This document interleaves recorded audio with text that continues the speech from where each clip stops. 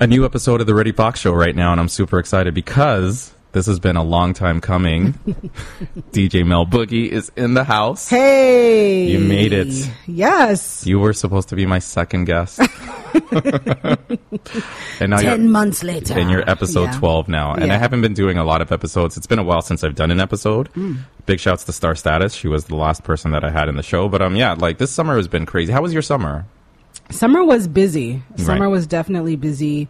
I started a new job back in April. Oh, how's that going so far? 9 to 5 plus DJing plus tour life plus people don't know how hard it is. Yeah, and I can't imagine what it's like because I don't have kids or a family or anything, and plus I'm still juggling the DJ life with the work life, right, and just other responsibilities, even family life in general. Like my parents will need me to do something for them or whatever the case is. But Richard, exactly. So it's just one of those things where I can't even imagine the complication of having the kids plus everything else, right? And I don't know, how do you do it?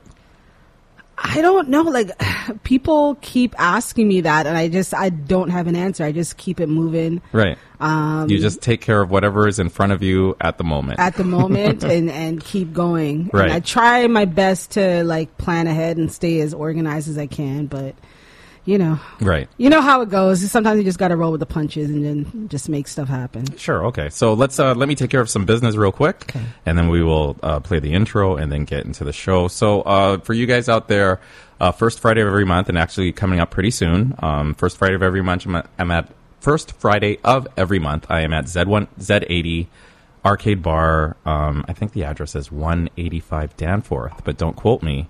But you can Google it. Google's your best friend. Yes. Google knows all. So Z80 Arcade Bar, it's only a $5 cover, and you can go in and play all the retro arcade games for free. Miss Pac-Man, NBA Jam. They have pinball machines, the whole nine. So it's a good time. You have food, alcohol, play video games. Feel like a kid again. A kid that gets to drink. Yes. So that's cool. Every Saturday on Vibe 105, I am hosting with my man Solitaire, Miss Misha Gay, No Better Nina's in the house. The show is called Hashtag, every Saturday on Vibe 105 at 10 a.m. And you can also check out past episodes on our Mixcloud page, mixcloud.com/hashtag Vibe 105. There you go. Okay. Shouts out to Ms. Misha Gay and No Better Nina, because I think they're the embodiment of Hot Girl Summer. Oh, okay, sure. Sure, yeah, Hot Girl Summer's over now, you guys. So what is it? I forgot what Misha's calling it for autumn or something like that. I don't know. I'll have to ask her about it again. Yes. But today we are talking to multitasker, mentor, DJ, publicist, mother, piano player, everything. Mel Boogie right here on the Ready Fox Show. Hey. Recorded live from Midtown Toronto, it's the Ready Fox Show. And now here's DJ Ready Fox. Oh yeah, that's me. Mel Boogie, man. What's up, man? I'm just vibing out to that intro. You like the intro? Yeah, man. People always like the intro. I just hope J. Cole doesn't sue me. We'll just talk to him. Don't worry. Yeah, well, you know what? I reached out to Dreamville. I said, I emailed their contact info, the whole nine, and I said, you guys, whatever I need to do, I just would like to have permission to use the instrumental for Chaining Day. And nobody ever got back to me. I tried emailing his manager, J. Cole himself. I tried DMing him on Instagram. Sometimes he'll respond to fans. Yeah. But I know it's a shot in the dark to get anybody in that camp to respond, but I did it. You guys, if you happen due diligence. I did my due diligence, sort of, kind of, but I just said, oh, well. Yeah.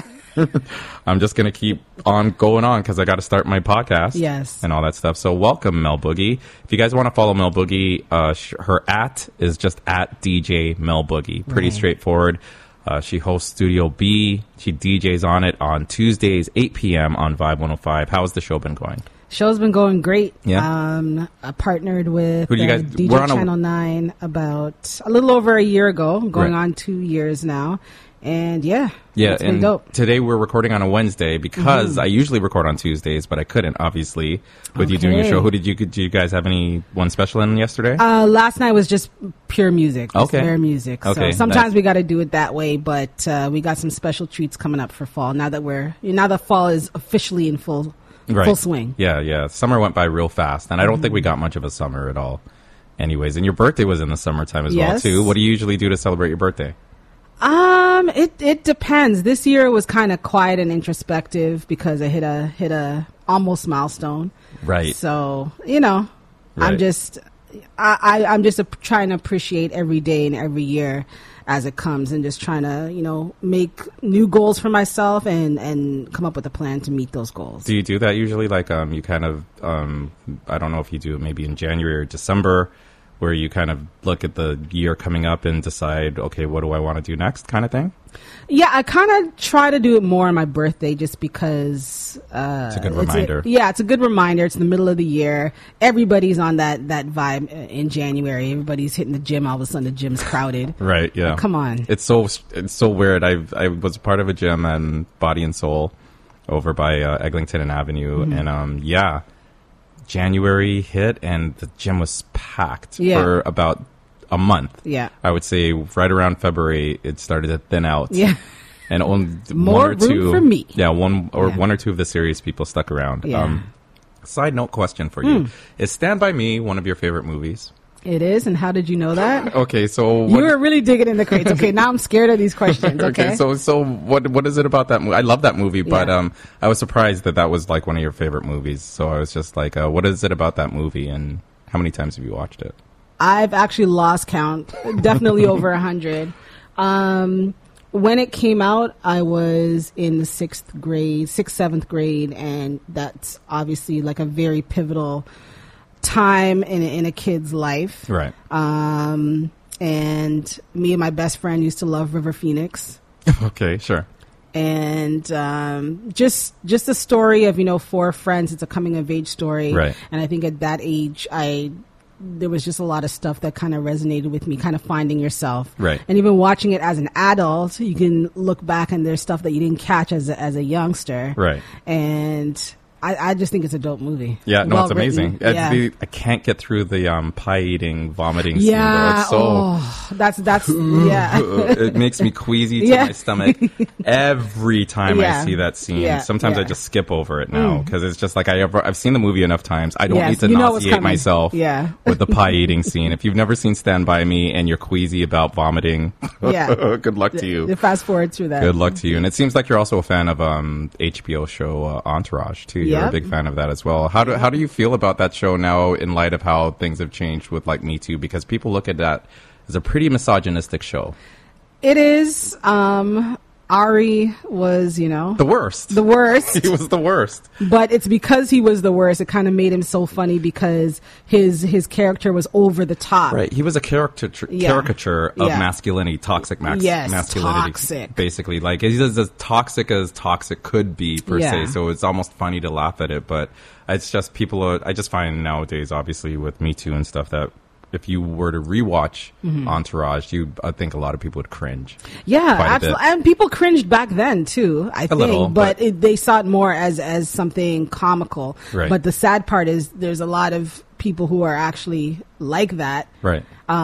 Just like even in real life, I've come across people, not even in the music business, but in my day-to-day work life. Like, I don't know, am I allowed to swear on this? Of course. Okay. Of course. So just tell you a little story. Okay. In my day-to-day life, I'm a project manager. Okay. With project management, you need to be detail oriented. You need to be very specific and very, sensitive when it comes to timelines. Sure. And so I had somebody interview me, an older gentleman. He had asked me, he was asking me about, my experience, blah, blah, blah. And then he asked me, oh, well, I don't know if I could ask you this, but how are you with anal? I was like, what? What? I said, first of all, I've never had any complaints. Number 2, I think you're referring to me being, detail oriented. He's like, yeah, that's what I meant. Right. Ha, ha, ha. Well, I got the job. Right. Because I didn't even flinch, but it's like, why would you ask that? Because if I was a different person, if I was a different person, like that could have been a real problem for him. That could have been a real problem because Scarborough Mel is different from corporate Mel. Corporate Mel. And Scarborough Mel almost came out, I imagine. Yes. I had to reel her back in. See, that's the kind of stuff that you guys have to deal with, that men never have to deal with. That stuff just doesn't happen to us. Just doesn't happen. And if it does, we're happy. Yeah. I still got it. Yeah, pretty much. So, your radio history, you started out CHRY in 1993, Break of Dawn with Manifest. That's where I keep on trying to just praise accolades on you, because that was the show where you got me started into radio. Yeah. And I've said this to a million people all over the planet. And I've said it to you. I'm sure you're sick of me saying this to you, that if it wasn't for you, Mel Boogie, I wouldn't be doing any of this stuff right now. I really wouldn't. So for all of you that are listening, it was during Mel's Break of Dawn show. It ran from 93 to 99 with you and Manifest. And a friend of mine, DJ Supernova, Curtis, who knew you, brought me to your show. You invited him, I guess, to come hang out, and then you said, hey, you guys want to read some flyers? Because at that time it was the Wild Wild West. Yeah. And anything went. Yes. We could play almost anything on the radio. Almost anything, yes. And we just read anything, any flyer that we wanted to read, and people would leave literally mountains of flyers at the radio station. You remember that? I remember that. And what we did once we got our show, after a while, I think we got our show around 95, 96. But you'd get to this radio station getting prepared to do your show, and you would grab the flyers and you would go through them and pick the ones you choose to read. Yeah, and dash away the rest. Yeah, and get rid of the rest. And so when we came to visit your show, and it was flyer reading time. Yeah. And you said, you guys want to get on the air and read some flyers? And I was like, okay. I was probably nervous at the time, but that's when I got the bug for radio. Yes. And I think shortly after that, I applied to broadcasting school. And then that led to me working at Flow, obviously, and the whole nine. So you were the spark, Mel Boogie. Oh, wow. You were the absolute spark. I wouldn't be doing a podcast, probably. I wouldn't be on Vibe right now. Who knows? Maybe I wouldn't even be DJing. Who knows? So, yeah, I can't thank you enough. Wow, that's pretty dope. Well, you know what? I really appreciate you telling me that. That means a lot. Yeah. I've probably said, this is the last time I'm going to say No. I've been saying it to you for years and years. I've been always saying to you, Mel, if it wasn't for you, I wouldn't be doing any of this. It's dope, though, but it's because of stories like that. That's kind of what keeps me going, because being on that type of station like CHRY or even Vibe 105, I feel that, it's really a privilege. It's not just because my name is beside the show name doesn't make that airtime, that 2-hour block, mine exclusively. Yeah. You know what I'm saying? And I try to share it with as many people as possible. Sometimes that's through introducing listeners to new music, and sometimes having a guest, new artists. Right.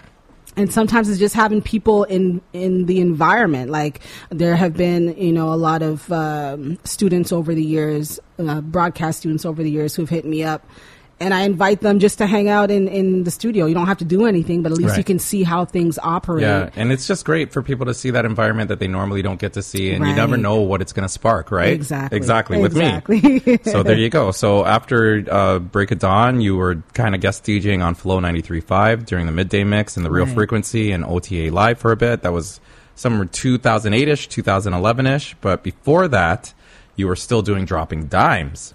Yes. So that was CHRY 105.5 as well as CKLN. Right. And that was spanned 13 years, 2001 to 2014. Yeah. Yeah. That's a long time. It's doesn't feel like you're not realizing how long it was? No, I don't know. It doesn't feel like it was that long, but I basically started doing Dropping Dimes, back in 2001. It was right after my daughter was born, and she's 18 now. Right. And I did that for a long time. Right. And I mean, I get credited sometimes with starting Dropping Dimes, but I did not start it. It was Gemini. Right. The Gemini we all know and love. Right.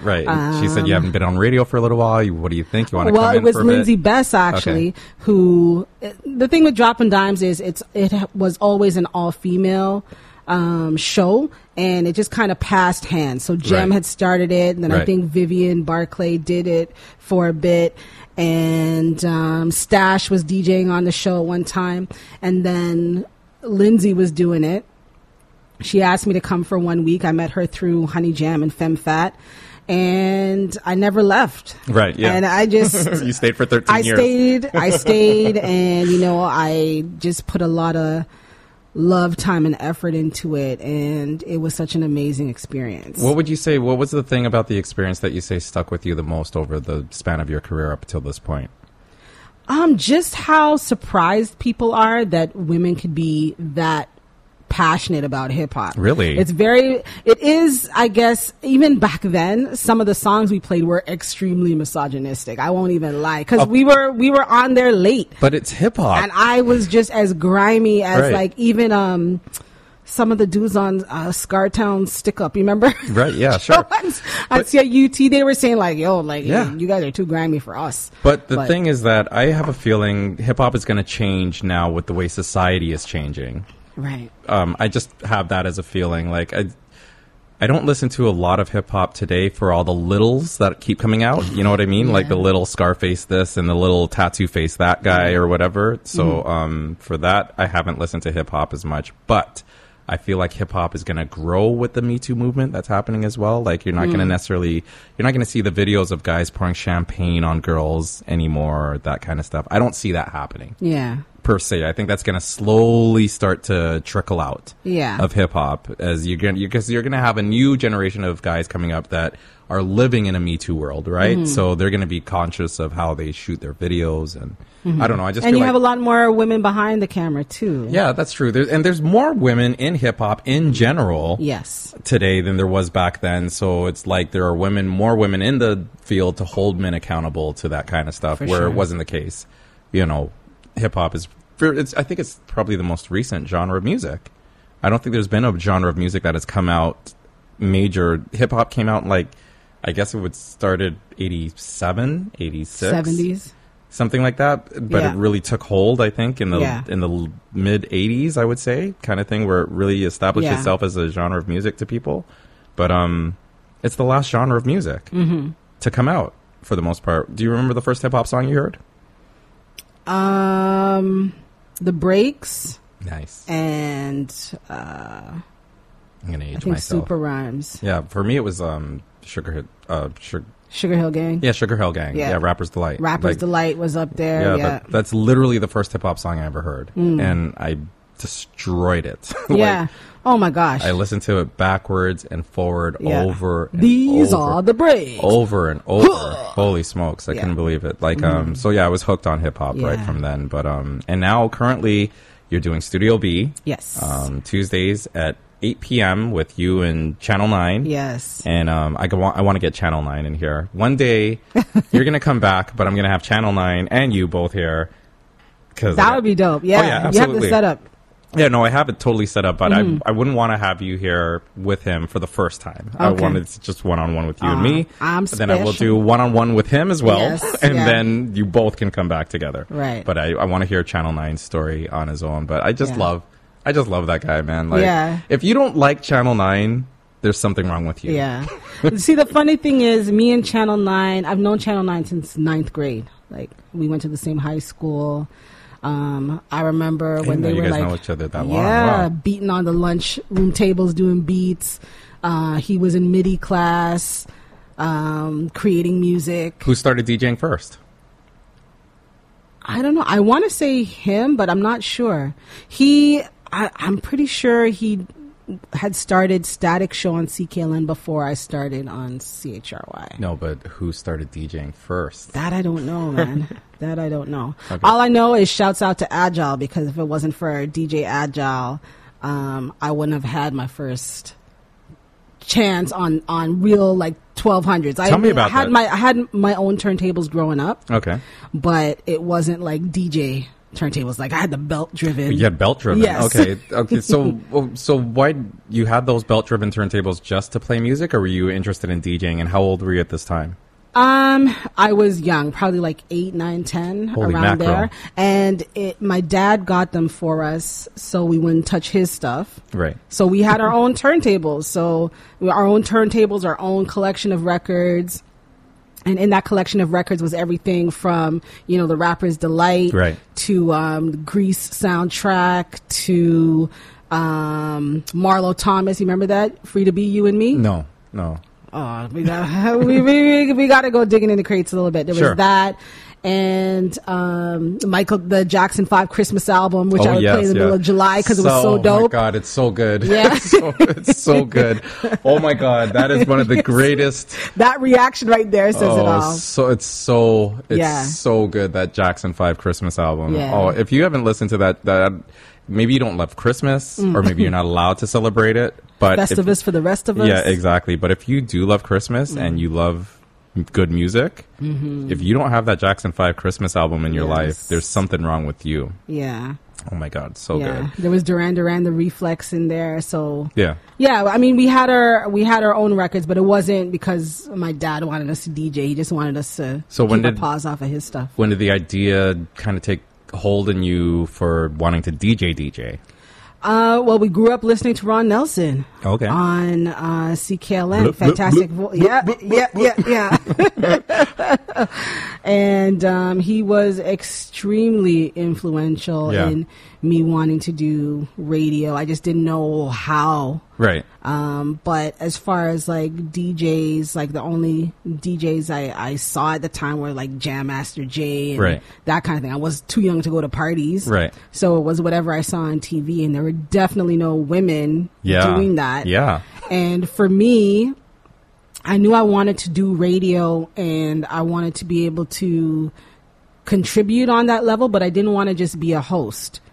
And that's not to take anything away from women who are hosts, obviously. Sure. But I was like super shy, and just getting, the guts to actually go on the mic wasn't something that I was really 100% comfortable with. Really, at the time. And now you can't shut me up. Right, yeah, it's crazy. How does that work? I can't even imagine it. That's so hard to even imagine. So what did you do? Like, how did you get started? Did you you couldn't continue with the belt-driven turntables, obviously. No. So you had to go out and get, at least, I'm assuming you got 12s.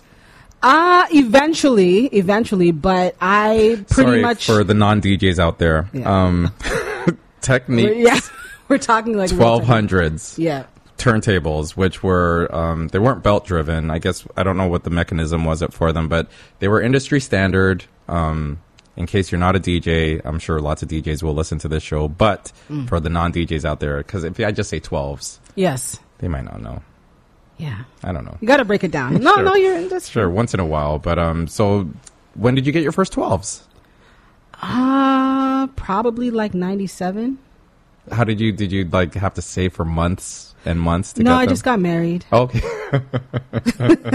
And that's it. And then he just took care of the rest. He just took care of the rest. Oh man, every DJ has their story of getting their first 12s because it was such an accomplishment. Yeah. Like I saved forever to buy my first set of 12s, and it just took forever and ever. And I bought used ones too. I didn't even buy brand new because the brand new was so expensive. So I had to buy them used, but they're so sturdy, or they were so sturdy. Yeah. You're still DJing on 12s? Like, are you doing the digital? We do the show on 12s. Okay, so you're using the 12s in the studio. Yeah. Okay. Yeah, for sure. And when you're doing events and parties, are you still like, do you ever use a controller, CDJs? What are you using? Yeah, I use controller for, some of the bigger parties just because I can't, look, I'm getting up there. Right. I can't walk with all that equipment. I still set up my own equipment. I'm not a diva. Right. Who, has, someone to go in there and you're just chilling in your green room while someone's setting your stuff up for you. Exactly. I don't got it like that. Yeah, like Jazzy Jeff has it like that. Well, that's Jazzy Jeff. Right, so exactly, yeah. That's well earned, well deserved. I'm sure you've met him many times. I've met him once. Okay. Yeah. Okay. I've only met him once myself, and luckily enough for me, I was actually overseas in London. Oh, cool. But I just got a chance. That was my one chance to get to watch him DJ. Like, nice. I was there with Cardi, and big ups to Cardi. Yeah, big shouts to Cardinal, and I just it was a dream come true for me. Like, I just got to sit there. Like, someone else set his stuff up, but then he came out to start playing. Yeah. And I got a chance to just kind of sit on the side. And I didn't even move from that spot. Yeah. I just sat there and watched him all night DJing. He's just, oh my God, he's so amazing. I had a similar experience like that, but with Dilla. Oof. You got to see Dilla live? You could not move me from that spot. Tell me about that. Where was this? It was downtown Toronto. Okay. Frank and Dank I'm pretty sure it was Frank and Dank who were on the mic. Makes sense. And he was just doing a set. I can't remember who opened for him, but he did a set, and he was just pulling out all these shots that I hadn't heard, remixes and all kind of sick. And not too long after that, like he passed away. But it was just like I was right there. And he was just vibing off the crowd, and it was just like a real hip hop moment in Toronto. You've met so many, like, again, for people that don't know how I have stuff set up here, I have a slideshow that's going. You've met so many, like, super big legends. And you have, like, you're pulling out... Rest in peace to Rock Raider. That was a nice one. You're pulling out some of these pictures from like deep in the crates, and I can see the evolution of time, because some of them I got big cheeks and some of them I got slim cheeks. So I like the slim cheek ones. Like, that's a good one there. Oh, sure. Yes. Okay. Oh, please. Now. Anyways, so you've won a ton of awards as well. Like, you 2015, sorry, you won the Black Canadian Awards, DJ of the Year, Stylist Underground DJ of the Year 2011, as well as Stylist College Radio Show of the Year. Right. You won that as well. You Manifesto Stylist Female again for 2008. Do you miss the Stylist Awards? I think it was an important thing in the community, in that, you know, people felt like it fostered too much favoritism or competition, or so to speak. I think favoritism, maybe. I think competition is healthy. Yeah, I think so too. And DJs are just naturally competitive anyways. Naturally competitive. Like, I don't understand. If you don't know DJs, you don't know they're super competitive. Like, if you're a DJ and you're somewhere and you're hearing another DJ playing, you're paying attention to everything he's doing. I wouldn't have mixed that. Yeah. I would have mixed that differently. So, can you do that when you go out? Can you turn off your DJ brain? Weddings are horrible.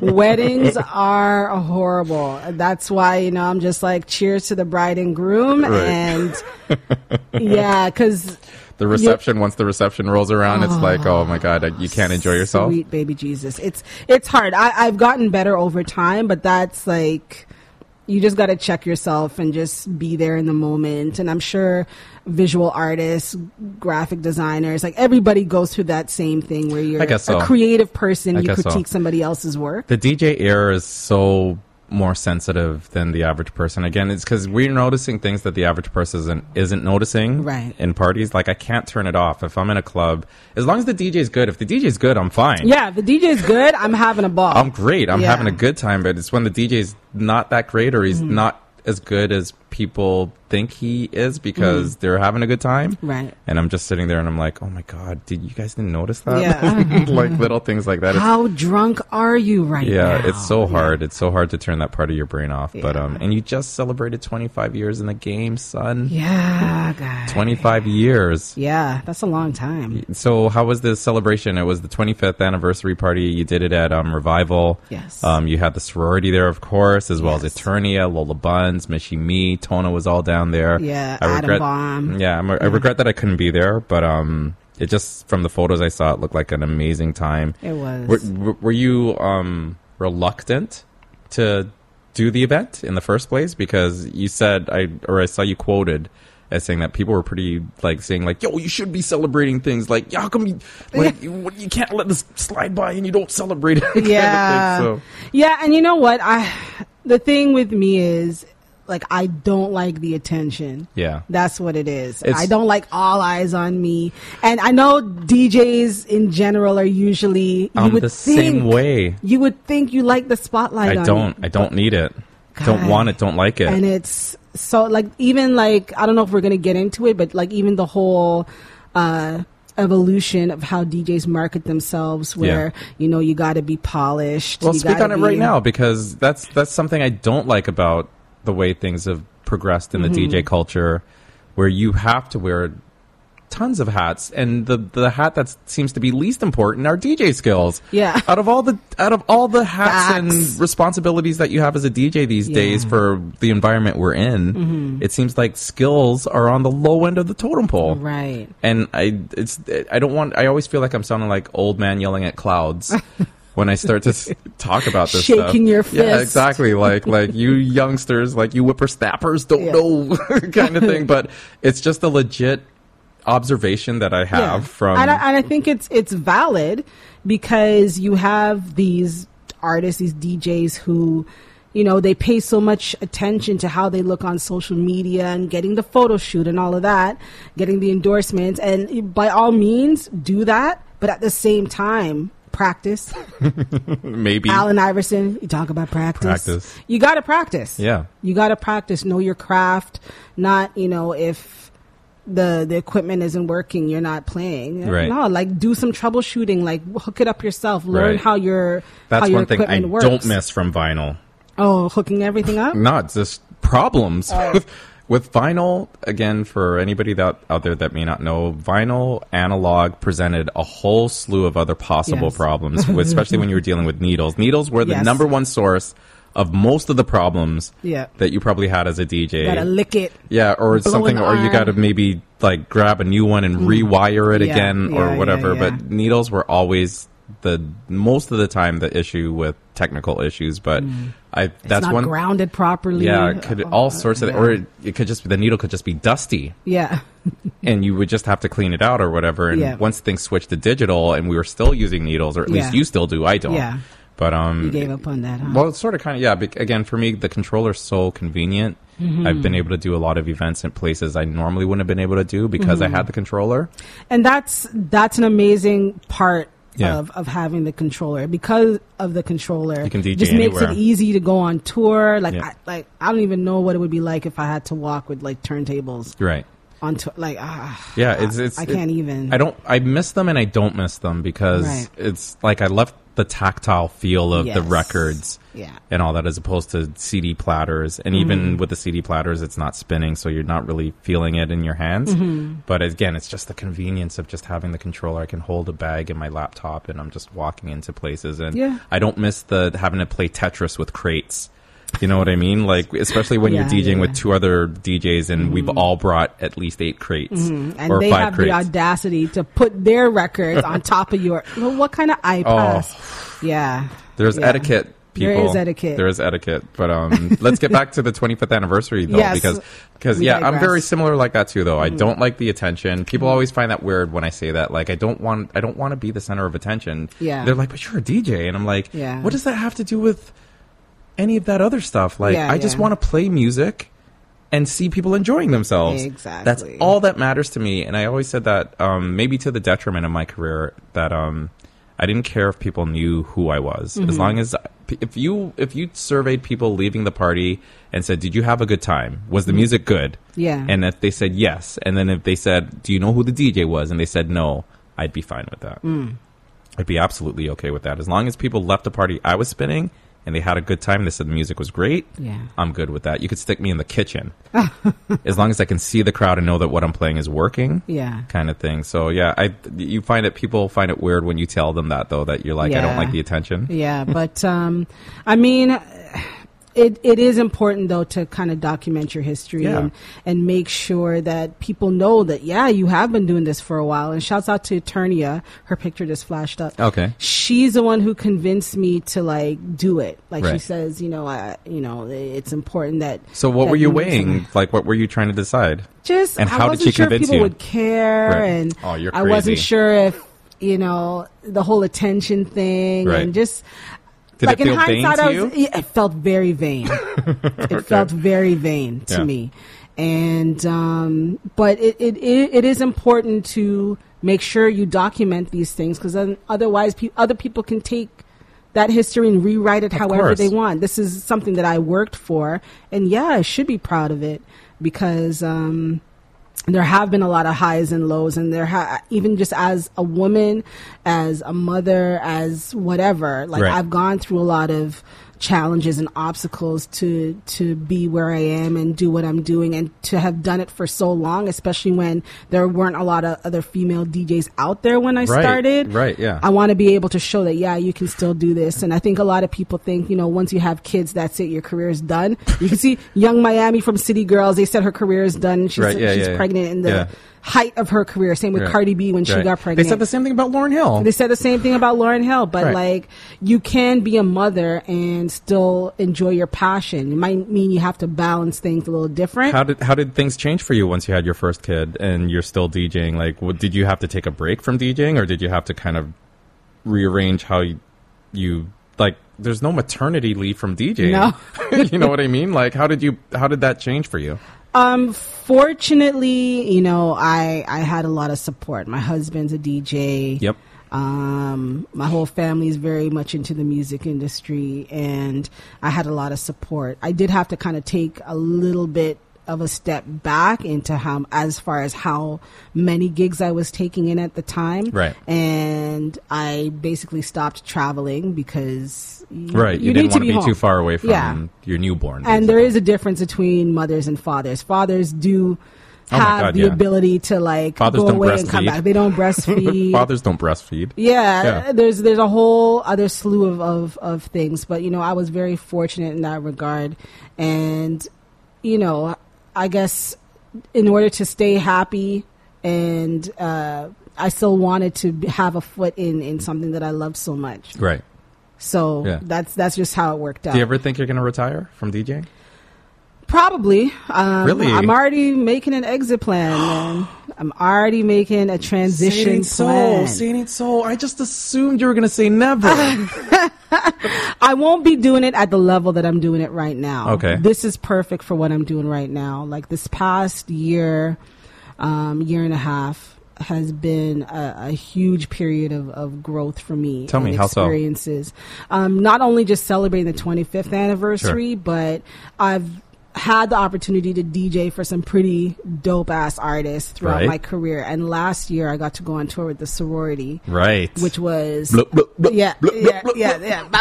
Big shouts to Hawaii Mighty. Congratulations to you on your Polaris Prize win so for proud. 13th Floor. If you guys haven't checked out that album, check it out. Big shouts to Hawaii Mighty and just the whole sorority in general, and as well as to Phoenix out there, former member of the sorority as well, but Lex and Keisha Fresh out there as well too. So just to shout you guys out. And they're all dope MCs. Yeah. It was just a really amazing experience to go through rehearsals and preparing and the outfits and watching them practice their rhymes and studio and all of that, and just kind of watching them grow from it was like a front row seat to seeing how they were, received by the crowds.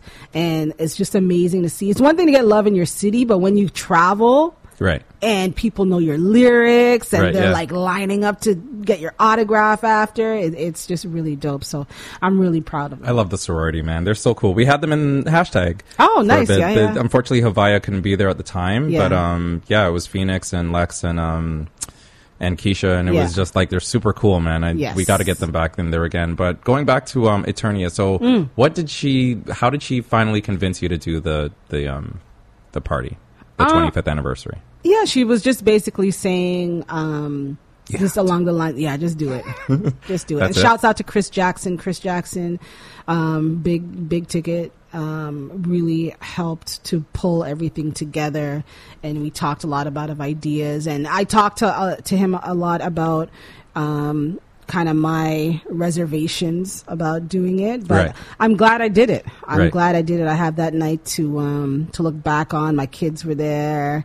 Hubby was there. Family and the turnout was amazing, I'm assuming. The turnout was dope. And you were like, oh, I'm not sure if anyone's going to show up. You're so silly. You're so ridiculous. Yo, Master T came. That was like the cherry on top. Do you not understand how respected you are in the city? Do you not understand that? Mel. Mel. Okay, for me, when I first started DJing as well, there were 2 female DJs in the city as far as I'm concerned. I don't even like referring to you as female DJ. I don't. I actually don't. Only because we're talking in the context now of how many female DJs there were when I started. It was you and Sivu Play. That's it. Yeah, shouts out to Sivu Play. It was just you and Sivu Play. Right. I didn't know really of any other female DJs out there at the time. But I don't even refer to you as a female DJ. You're just a DJ, and you have mentored and helped so many people in the industry, like so many. How often do you get hit up by up and coming artists or DJs that just want to politic with you? Like, how often? It must happen to you all the time. Yeah, pretty frequently, almost daily. How do you decide who you're gonna mess with from who you're not? It depends. It depends on a lot of factors. It depends on if you're persistent. Right. Because there's no way to answer every single person. Right. And I just keep my eye on people and what they're doing and up and coming artists and how they move and that kind of thing. And like having Wes Maestro as an older brother. Sure. I definitely got to see how challenging it is for independent artists. And for the record, I had no intention of bringing him up during this conversation because you are a big personality celebrity in your own right, and I would never refer to you as Maestro's sister. How's it never? Since you just brought it up, yes, your brother is as legendary as legend gets. Like that's as legend as legend gets. But I actually consider you a legend in this city. You are a legend. You are. I honestly don't even think of it that way at all. You can think of it however you want. I'm just spitting facts. You are a legend. But again, for Eternia, you dropped a single with her around the time of the show, of the party, Giants. Yes. With Eternia and Phoenix Pagliacci. I hope I'm pronouncing that right. And it was produced by Merciless. Yes. Want to listen to a little bit of it? Let's listen to a bit of it for anybody out there that hasn't heard it. So let's listen to a bit. Here we go.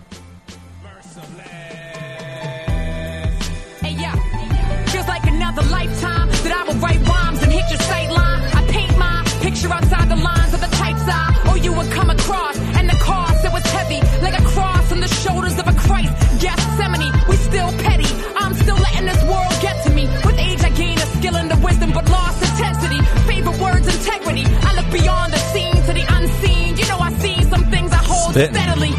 Stop envying things that are not meant for me. I stop fearing pain. It's a blessing I accept readily. There's more in store ahead of me. Yeah, man. Just in I love this. preparation mode for final destiny. I'm timed out by the referee. The calling is the mission I choose to accept. I don't see beyond the road curve like a dip and swerve like a roadster without asking what's next, just what's now. Probably with some It's fire. That's fire. So that's produced by DJ Merciless. Obviously, Eternia and Phoenix is on that as well. Yeah. And it's from your project, The Life Project. So Yeah. how did the whole working of that come out to be? Like, I'm not even sure who else is on it, to be honest with you.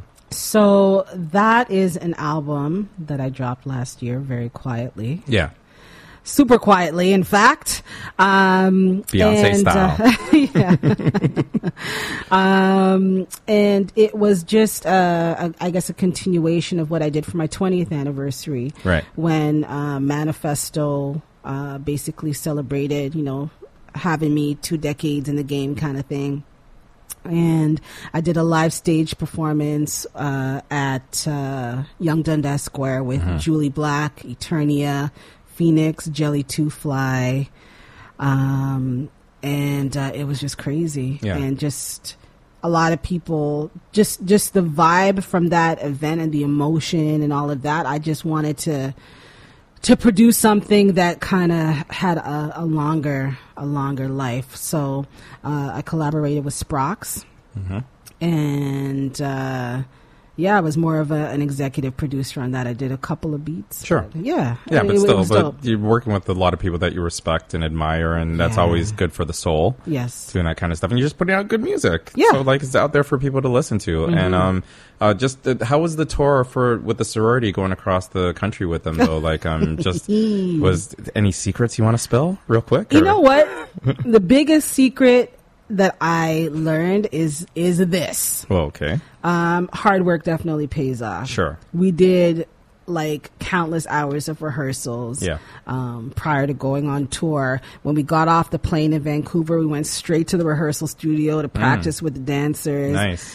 And even though people think, tour life is this big rock star life, and it's really not. We're destroying hotel rooms and tons of groupies. Unless you're super A-list multimillionaire rock star already, it's really not like that. Yeah.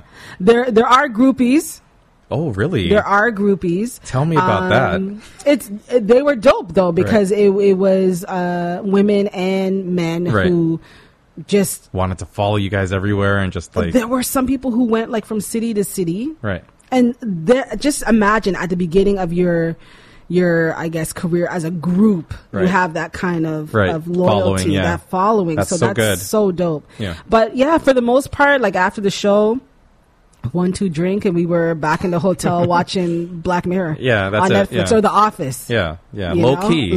Mad low key. You're just saving your energy for the next show, for the next day. Yeah, and much. at the same time, like for me, I had to change my diet. Those girls are, I call them girls, those women are, because they're younger than me. Yeah. But they're vegetarian. Oh, all of them? Yeah, all of them. Okay. So they're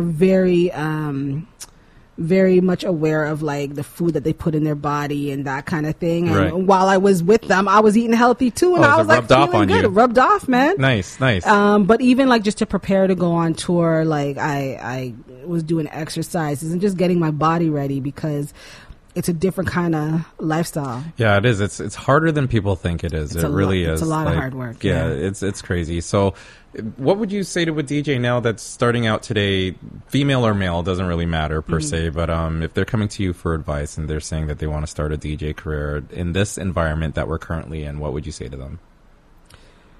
Study your craft. Okay. Study the history of DJing. Network as much as possible. Yeah.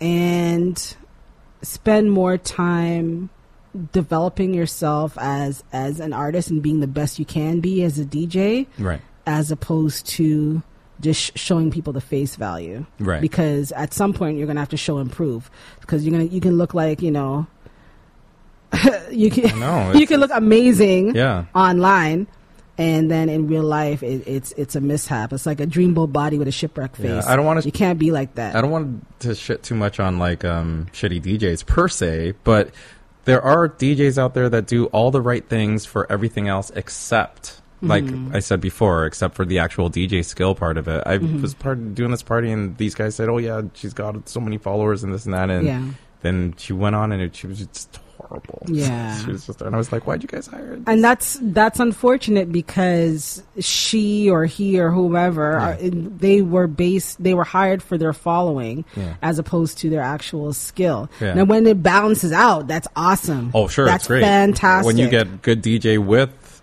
that the social media skills, great. Yeah. But and I mean, people buy their followers, so who knows? So how do you feel about social media? Are you comfortable with it? Do you like using it? Is it a challenge for you to use it? Do you just test it? I'm a lot more comfortable with it than I used to be, but I think I look at it as a tool. Right. I look at it as a tool to get in contact with people, right. Build relationships, let people know what I'm doing. Right. Let people know what it's like behind the scenes at the station or parties or events that I'm doing. As a mother, though, how are you with your kids in terms of, are you like keeping an eye on their social media? Hell yeah. Are you kidding? Yeah, my daughter, I used to do spot checks. Right. On her social media. She had me blocked off of Instagram for a long time. But I mean, I have allies who are following her, and they know to like come and tell me to report back to you. What? Yeah, of course. It takes a village. Yeah, like, absolutely. And I couldn't imagine. Well, I can't imagine. I'm not a parent, but it's just the whole new set of challenges today and age with social media. It's a whole other thing, and I see articles all the time about how it affects your self-esteem, and it kind of forces you into a headspace of comparing yourself to other people and all this other stuff. So that's already a challenge for adults. But when you're talking about teenagers now, how much harder is that for them? So I can't even imagine. Yeah. And then as a mother, you want to, look out for your kids. Yeah. And it's not, I don't feel it's invading their privacy or anything like that, because I need to know what's going on. Absolutely. And it's not like you're sneaking into a room and reading her diary. No. It's not like different. that, because this is something that's in the public. Right. And she's exposed to potential predators out there as well, too. So you have to be aware of that as well. Yeah. So, it's you're wearing a ton of hats, man. So many hats. And just real quick, too, as a publicist, who some of your clients who are some of the people that you do publicity for? Well, I do a lot of work still for Maestro, of course. Sure. Siblings. Makes sense. Yes. That makes sense. I've had the opportunity to work with some pretty dope people, though, like Ghostface Killer, which was a really, really dope experience. Right. Because it's always interesting to work with people that you grew up listening to or meet. That you admire. Yeah. He's like a hero to me. He's dope. Yeah. He's very dope. He's dope to work with in that you get to see like the business side, right, as opposed to just the Tony Sparks, Right, Tony Stark side. Yeah. But I've worked with a lot of artists in the city. Julie Black, like I'm very fortunate in having the ability and the opportunities to kind of wear those different hats and move different ways in the industry. And it's from the vantage point of wanting to help the industry grow, to make it easier for the next generation. That seems really important to you. When did you foster that value of kind of like paying it forward? Again, like just Ron Nelson era, because he did it. Okay. And watching Wes develop as an artist and some of the struggles and challenges and successes that he went through. Like, there's no blueprint. Right. And people complain a lot about, Canada not having an industry, and you sit back and you complain. Sure. Well, what are you doing about it? Right. Well, I know for me, I'm part of the Juno Advisory Board because I want the Junos and Canada to recognize the importance of rap music. How's that experience been on the Juno board?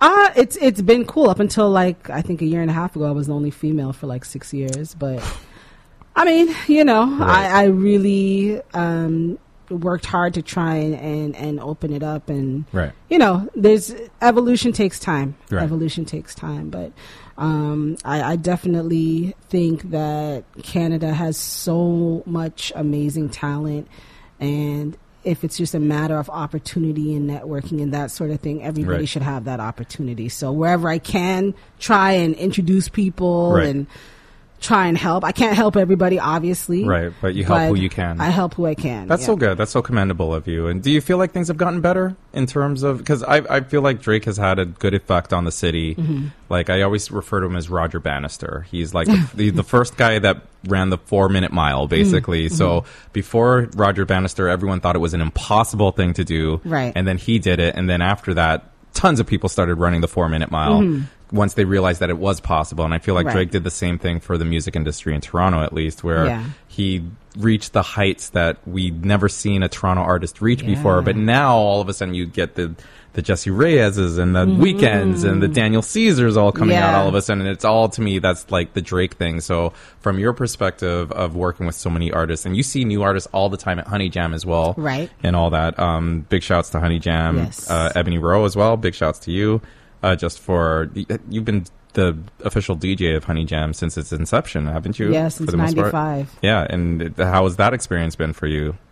It's been dope because again, that's an organization that, I believe in what they're doing, and they're celebrating 25 years next year, so you can expect big things. Holy smokes. Yeah. Nice. Okay, so I got to go to that then. Yes, I've been to a couple of Honey Jams over the 24 years, I guess. Mm-hmm. But it's been a while since I've been to it. But I always see when it's coming up and the artists, and it's just always a whole bunch of new artists that are always coming out. And I always wonder how many of these guys will we still hear and see 3 years from now? Yeah, that's the funny thing, though, because some of them have gone on to do things with The Voice. Some of them have gone on. Nelly Furtado got her start there. Yeah. Julie Black performed there way early on in her career. Tara Chase, a lot of the names that we kind of go through listening to and hearing about.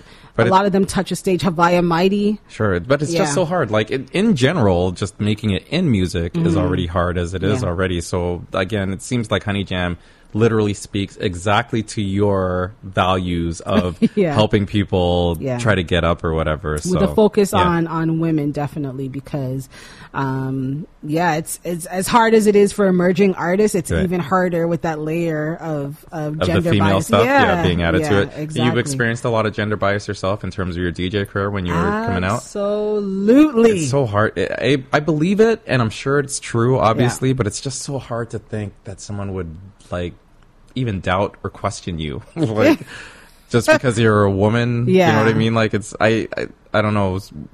What was a frustrating thing that you encountered frequently because of the whole uterus thing? I'm gonna take you back into time. Okay. So back in the day, DJs, used to buy their records at Tracks and play the record every sure Thursday. Did. We sure did. You know, you used to make a beeline to the record stores and, you know, clamor to the front to try and get those exclusives. And a lot of most of the time, until people started to recognize my face, they thought I was a girlfriend. I was literally elbowed in my chest a few times. White guys trying to move in to get the records and stuff. That's horrible. That's horrible. Did Eugene ever keep stuff on the side for you? Eugene did. Yeah, he did. Okay. And I mean, it definitely is a part of my story. That doesn't happen anymore, though, with you, in terms of people don't like try to say anything. Like, you're so well established now at this point. I can't imagine that happens anymore, in terms of people trying to, like, you know, thinking whatever because you're a female. No, I don't think so. I think now, because I'm able to do like bigger venues, like and more popular venues and events and corporate events, especially. Right. People would more say, "I've never seen a woman DJ before. Okay. I've heard of it, but I've never seen it." Really? Yeah. Till this day? To this day. Wow, that's crazy. To this day. But that's ridiculous. That's crazy. Yeah. Well, I guess maybe get out more. How about you? How about that? Yeah. Maybe, I don't know, see some things, do something. Can't believe that. But we're going to wrap up soon. That I want to thank you so much for coming out. But yeah, you just wear so many hats, and I just wanted to ask you, because you do so many different things, are you thinking about cutting back more? So you already said that you have an exit plan for DJing, but all the other things that you're doing, are going to start to kind of whittle that down as well too? Like maybe just have 2 or 3 things that you're doing? Well, I shouldn't even call it an exit plan. That means I'm going to like stop 100%, but I'm definitely working on transitioning some other things, and I'm kind of laying the foundation for that right now. Okay. I started doing a lot of public speaking, as far as motivational speaking, especially for women in hip hop. Oh my God, yeah. That sort of thing. I've been invited to speak on a number of panels. You should be. And be featured, you know, keynote speaker, that sort of thing. And it's something that I really enjoyed, for somebody who doesn't like the spotlight. Right, yeah. You know, just to... But there's a good value that you're giving to people by doing that. It's not a narcissistic thing where you're just doing it because you want the attention and the shine. If you can help somebody, which I'm assuming is why you do it. Yeah, and it's a sharing of experiences. And even if somebody in the audience isn't a DJ, there are so many commonalities between what I've gone through and what other women have gone through, and what other up-and-coming artists have gone through. There's a lot of commonalities there, and how I have chosen to navigate it may not be what you would choose to do, but maybe you can learn from some of my mistakes and some of my missteps, and you know, kind of avoid the same ones and on your road to success. So good. I'm so commendable. Thank you so much for coming through. Anything coming up soon that you want to let people know about? This will be posted tomorrow, Thursday, first thing in the morning, most likely. So people hopefully will be listening to this Thursday afternoon, evening, or whatever. Hopefully, yes, we'll see. They will. But so anything coming up? Where you spending this weekend? Got coming up big events? Yeah, so Sorority's back on tour. Ooh. New music. Yeah, I saw that. They're dropping a new single October 4th. October 4th out there, you guys. New music from the Sororities coming out. Yeah, so definitely check that out. And check out the show, Vibe 105 Studio B, with DJ Channel 9 and myself, every Tuesday night, 8 to 10. And outside of that, you know, I'm going to keep it moving as I always do. Nice. Okay, well, you're going to come back, but I'm going to have you and Channel 9 That's here. That's going to be dope. That will be fun, because I have yet to do a 3-person conversation podcast yet. Okay. Because I want to always give everybody their due in terms of the one-on-one first, but eventually I want to start doing combos. Maybe I'll have you and Keisha here one day or something. And the thing is, they both have stories on me, so that could go either way. You never should have told me that. Now I'm more motivated to make it happen. Yeah, now. Keisha not so much. She probably has some stories on me. You've known Channel 9 since grade I've known Channel 9 since 89. There you go. Yeah. Perfect. So now I'm definitely going to make that happen. So thank you so much for coming out. We're going to wrap up the show. We're going to end the show off with words of wisdom from MC Light. And since you're a person that wears so many hats, MC Light has also evolved her career to wear many hats as well. So we're going to listen to some advice from MC Light about doing stuff more so like different things within your career and outside of your career. So Mel, thank you so much for coming out. Thanks for having me, man. I appreciate it. Glad I made it. You made it. You made it. So here are words of wisdom from MC Light. Thank you guys for listening, and I will catch you in the next episode. Well, the advice I would give to any artist is to certainly explore options outside of just music. Other things that you may enjoy doing can also prove to be lucrative at some point if you do it with love. And all of those things that I've done outside of music, I studied. So I didn't really come out like, ooh, I can act. As a matter of fact, I thought I could and I didn't get a job. So I said, I better go get some acting lessons. And the same thing for voiceover. So I would just push that they should seek other things to satisfy them outside of music as well as within music, and then also to not be afraid to study and to put yourself in a mode of education, becoming educated about whatever it is that you want to do.